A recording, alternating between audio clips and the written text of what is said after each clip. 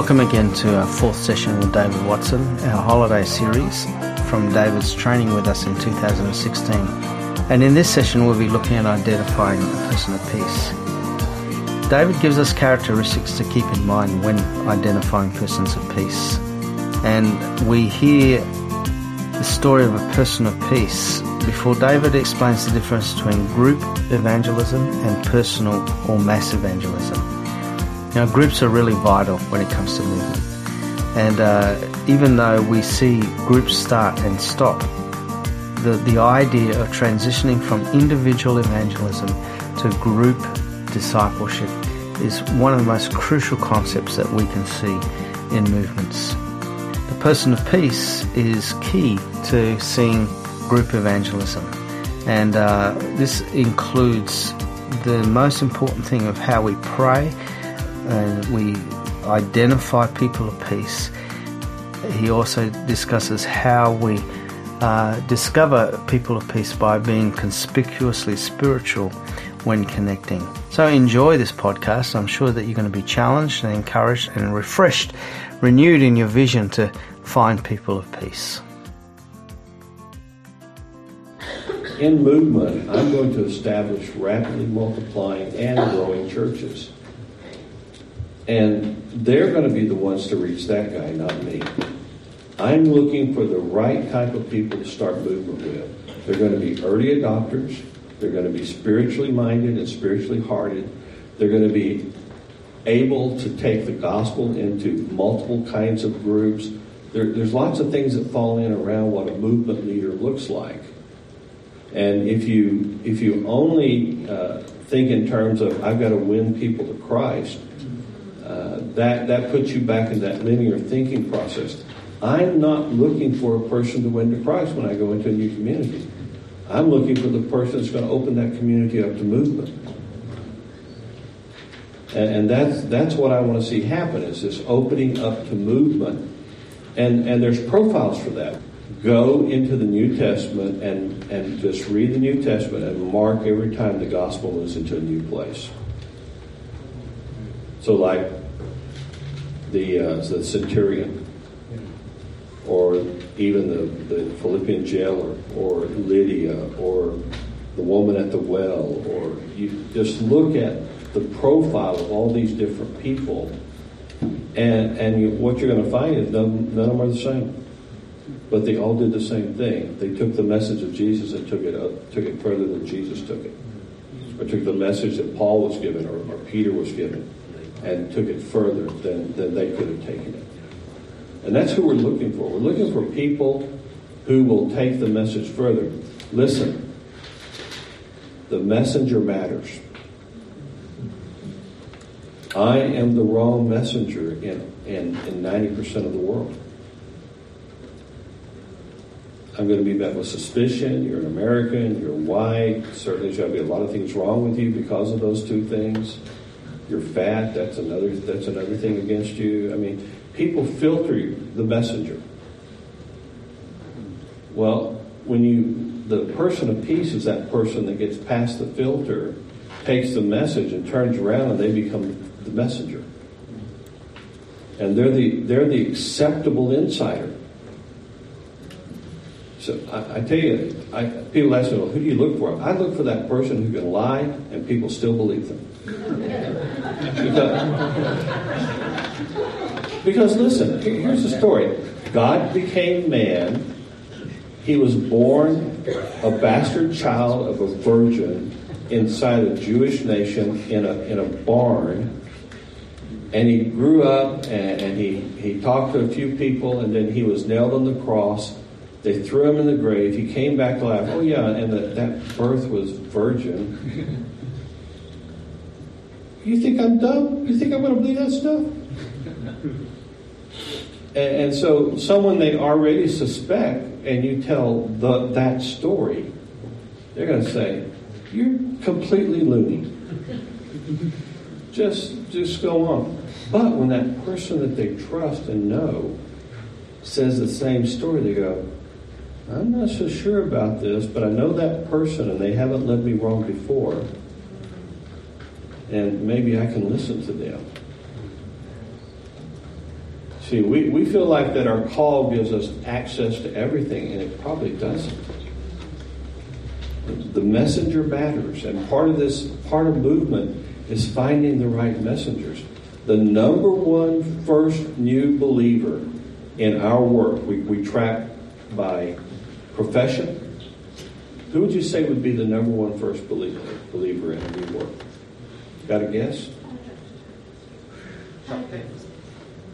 It's religious leaders, the priest, the imam, the pastor, the priest. Those are the number one first believers. And the interesting thing is they already have a large following that trusts them. That's the reason we see entire mosques come to Christ. Or we have one guy, one imam, that I can't tell the whole story, it takes too long. But he was so highly respected by other imams, he brought more than 200 imams and their mosque into Christianity over a 3-year period. And he spent 17 years in seminary in Saudi Arabia. I mean, this guy is, and when he read by the way, he confiscated a Bible from one of the guys in the community. He thought, I need to understand what my enemy thinks. He read the Bible cover to cover, and then said, I got to do that again. Read it cover to cover again. Fell on his face and gave his life to Christ. Showed up at our work compound in full imam, high-level imam regalia. Says, and here's what the first words out of his mouth. He says, I'm here to be baptized. And you go, and what tree do you think I fell out of?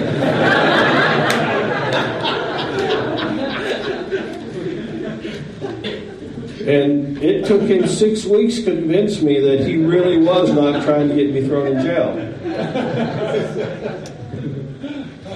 And then when the 6 weeks are up and we baptize him, he says, bye. I said, where are you going? He says, there's a lot of Muslims here who need to hear this story. I'm headed out to talk to all the imams, and that's what he did.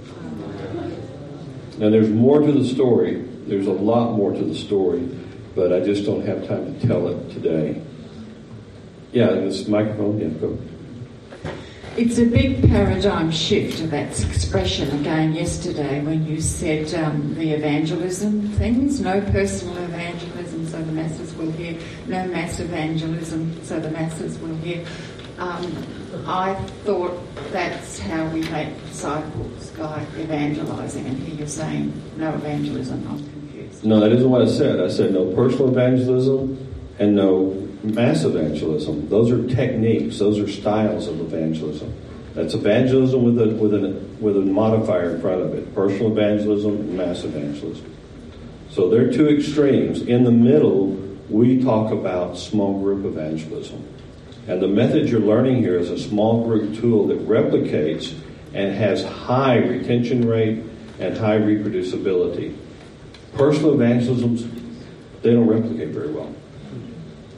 And not only that, you have to go through several hundred people before you find one who will receive Christ. Through finding the person of peace and changing the face of the message, we become much more effective. But you do need to understand, 8 out of 10 groups you start will fail. If you thought every group is going to make this work, you need to get out of your dream world and come to reality. 8 out of 10 groups that you start will fail. And that's in an open culture. In a closed culture, it's more like 1 out of 20 will succeed. So 19 out of 20 will fail. So again, I'm telling you, this is not a magic bullet. It's not something that's going to work every time, every place, but you just have to keep working it with the understanding and the belief that Jesus worked with groups almost exclusively. And there were special circumstances when he focused on individuals. And it works. It works and replicates. Individual disciples, individual evangelism models don't replicate. Mass evangelism is another issue altogether. Mass evangelism does two things. It inoculates the population against Christianity. It just raises the hate level for Christians to a new high when you come in and you preach revival-type sermons or evangelistic-type sermons to 15,000, 20,000 people, or even 500 or 600 people. And regardless of how many hands get raised or how many people pray the prayer, come back a year later, you don't find them. They're just not there. Even the organizations that say we start churches through mass evangelism, they're not seeing that many churches started. They're struggling and have struggled all these years. And even Billy Graham, when he says in his last autobiography, he said, this evangelism thing, this mass evangelism thing doesn't work. He said no churches were changed by what we did. Their membership didn't increase. And that doesn't mean some people didn't come to Christ. Don't hear that. People come to Christ. But it doesn't lead to movement. Remember, everything I say is from the movement perspective. And even if you have 20,000 people in an auditorium or 100,000 people in an auditorium, and even if 2% of them come to Christ, let's say 2,000 of them come to Christ, we don't see any change in the regions where that happened after 2 or 3 years. So that's what we're trying to talk. We have to have this ongoing disciple-making process. Otherwise, everything is single generational and it's weak. And I've been on the follow-up team for Billy Graham Crusades. You know how much follow-up actually gets done? Close to zero.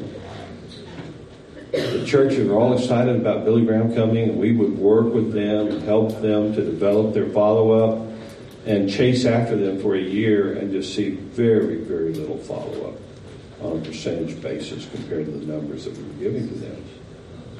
So I know some of you your life is in evangelism. Your life is in mass evangelism, personal evangelism. I understand that. But I want to keep bringing the modifier back that I've given you. If you want to see movement, these two things are good, but they're not great. We're going to play a little game. Okay? Who would like to volunteer to be the first person in the game? Okay.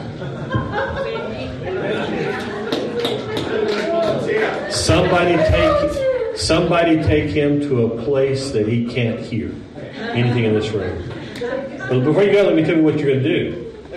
You're a church planter coming into a new area, and you have to find the person of peace. And you're going to have 25 minutes to do it when you get back. At most. If you find him, let me know, and we'll go from there. So somebody take him to where he cannot hear anything we say in this room. And I'll turn the microphone off so he can't hear. Take him upstairs.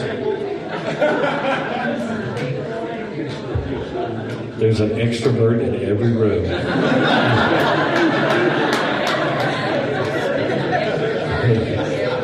I mean that hyper extrovert that I say, oh God, please. It's just, those guys suck the life out of me.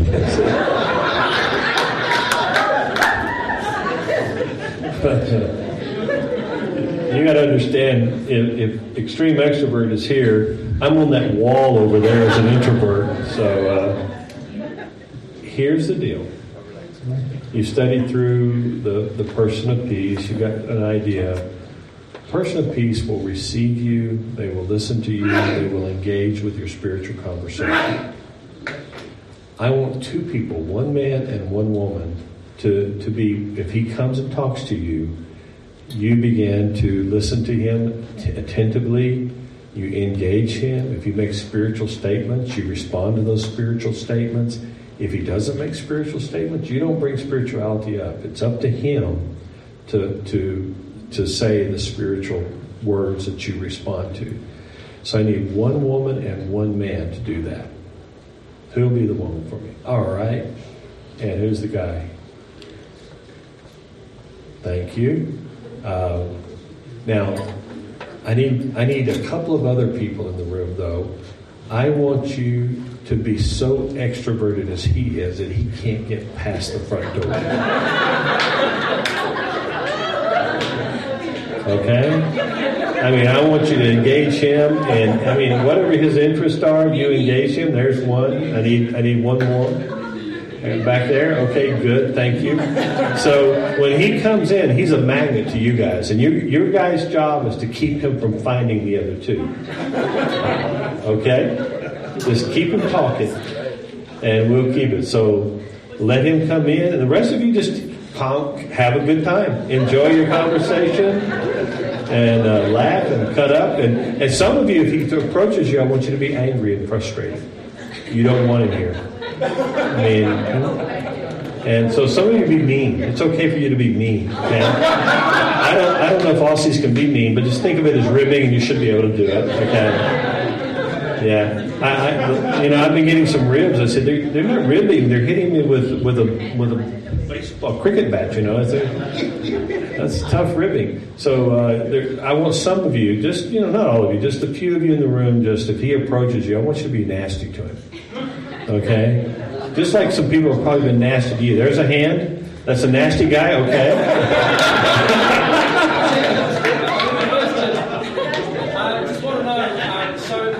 Something spiritual to the rest of us, we just ignore it. Yeah, just ignore it. Just let him say it, and you just go, oh, okay, and go on to the next topic. So only the two that have said they will respond will respond. The rest of us, we're just going to ignore him or try to chat him up and keep him from finding anybody else, okay? All right, bring him back. I actually honestly have no idea. I thought it might have been one of these two, to be perfectly honest. But I think I'm way off. It was either these two or this guy. You didn't get close. I'm not close at all. Will the real persons of peace please stand up?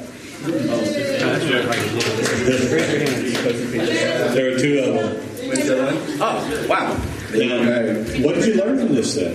What did we learn from this season?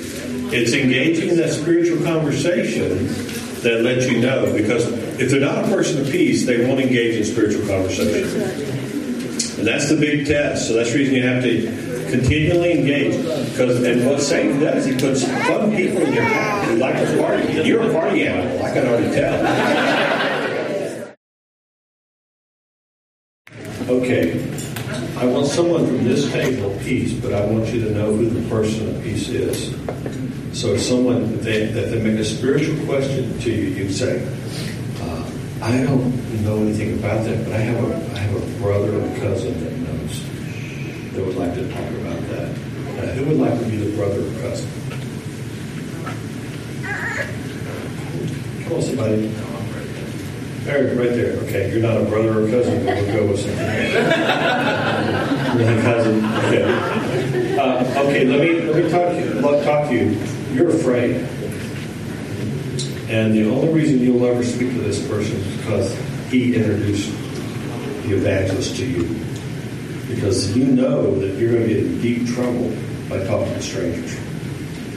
So it takes him and the evangelist working together, even though he's not biting on the spiritual side, to open you up to speak spiritually.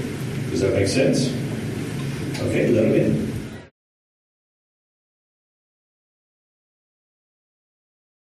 And that's a lot of times when you go into a community, people know who are the spiritually sensitive people. And you're coming with, you say, I really want to talk to some people about really spiritual, deep spiritual matters. They'll point them out. They know who it is. And you follow that trail. Often it leads to a priest or an imam or a sheikh. It can lead to a lot of different places that you don't realize. One more scenario, and then we'll be finished with this part of the training. But I thought you guys deserved a little laughter. What did you learn? Let go on. What are you learning from these? Not easy. It's not easy. What else you learn? You get distracted easily. Persevere. You got to keep trying. Be sensitive. What else? Sensitive. You got to listen carefully. You need a backbone. Huh? Friendly does not mean open. Friendly does not mean open. You got to move a lot. You can't just get stuck on one relationship. You got to keep moving and testing the relationships over and over again. That's right. You got to understand what they mean by spiritual. So see, there's a lot, and you're sitting here. You're actually functioning inside your own culture, having difficulty. Think what it'd be like in a cross-cultural setting. Just adds a whole dimension above it that's much more difficult to work with. This time there is no person of peace. Okay? You can be interested, you can be hostile, but when I kind of give a little shake of my head toward those of you, I want some of you to pick the guy up and carry him out and throw him out in the hall. Yeah, this is a very, of course, artificial system. The point of the exercise, though, is to demonstrate that it's very difficult to go in and search and find persons of peace. And this is a small community. I mean, a small village may have 2,000 people in it. And to find the person of peace in a village, but think about a community inside a city where we don't measure by geography, we measure by relationships. And people can, like in the neighborhood I live in, I don't spend my life with the people I live in my neighborhood. My life is connected to people outside that neighborhood. I just happen to have my bedroom there. And we really, I mean, we attempt to know. We know a lot of the kids because they lose balls in our backyard and they have to come in and get them. But it's interesting to live in a place where it's very difficult to meet people. I mean, you never see them. They drive into the garage and shut the door, and they go in the house from inside. You never see them. And we're the same way, you know. We drive into our garage and then into the house, and nobody sees us. So, but the issue I want you to recognize is that finding the person of peace may be the single largest matter of prayer you have. And if you're praying for protection, you're praying for spiritual discernment, you're praying for lots and lots of things. But don't forget, when you're prayer walking, you're asking God to identify the right community to work in. And other prayer warriors are coming in and praying about that the right person is met quickly. And then as you move around the community and you're giving off the spiritual vibes to everyone you're talking to, and just by your demeanor, by your thankfulness, you hear a bad word and say, how can I pray for you? Would you like for me to pray for you? And you stand out as a person that's different than everyone else, which is kind of the opposite of the way most of us were trying to blend in and kind of be inconspicuous. Yeah. We really want you to be conspicuous. But we want you to be conspicuously spiritual. Not just a strange person who sticks out like a sore thumb. And we want you to be in. Now, often because we're strangers, we're going to stick out already. But when you're a stranger sticking out, mostly we're trying to fit back in. We're trying to hide behind whatever in order to make it work. But you take that. Being a stranger that sticks out is an opportunity for spiritual people to find you if they sense that you're wanting to have a spiritual conversation. And it's amazing how fast my wife and I, our home becomes the house of prayer. People start calling it the house of prayer because she and I pray for everyone. And women start coming to my wife to pray that they have children. And I don't know of a single prayer my wife's given for a child that hasn't resulted in a child. Not one that I can think of over the years. And she keeps pretty good journal notes on that stuff. It's important for us to recognize that everything we do is being determined by the spiritual world, not by the physical world. Everything. Movement is an act of God. Yes. Finding the spiritual person who's going to receive you, that person of peace, is an act of God also. There's nothing I can do to cause someone to go to heaven. All I can do is build the environment where they'll find God and listen to Him And He'll point them to Christ, and He'll point them to His salvation. So these issues that we play around with are to show us that even in a room where we know people and people get a little rowdy, and you are about the most rowdy group I've had.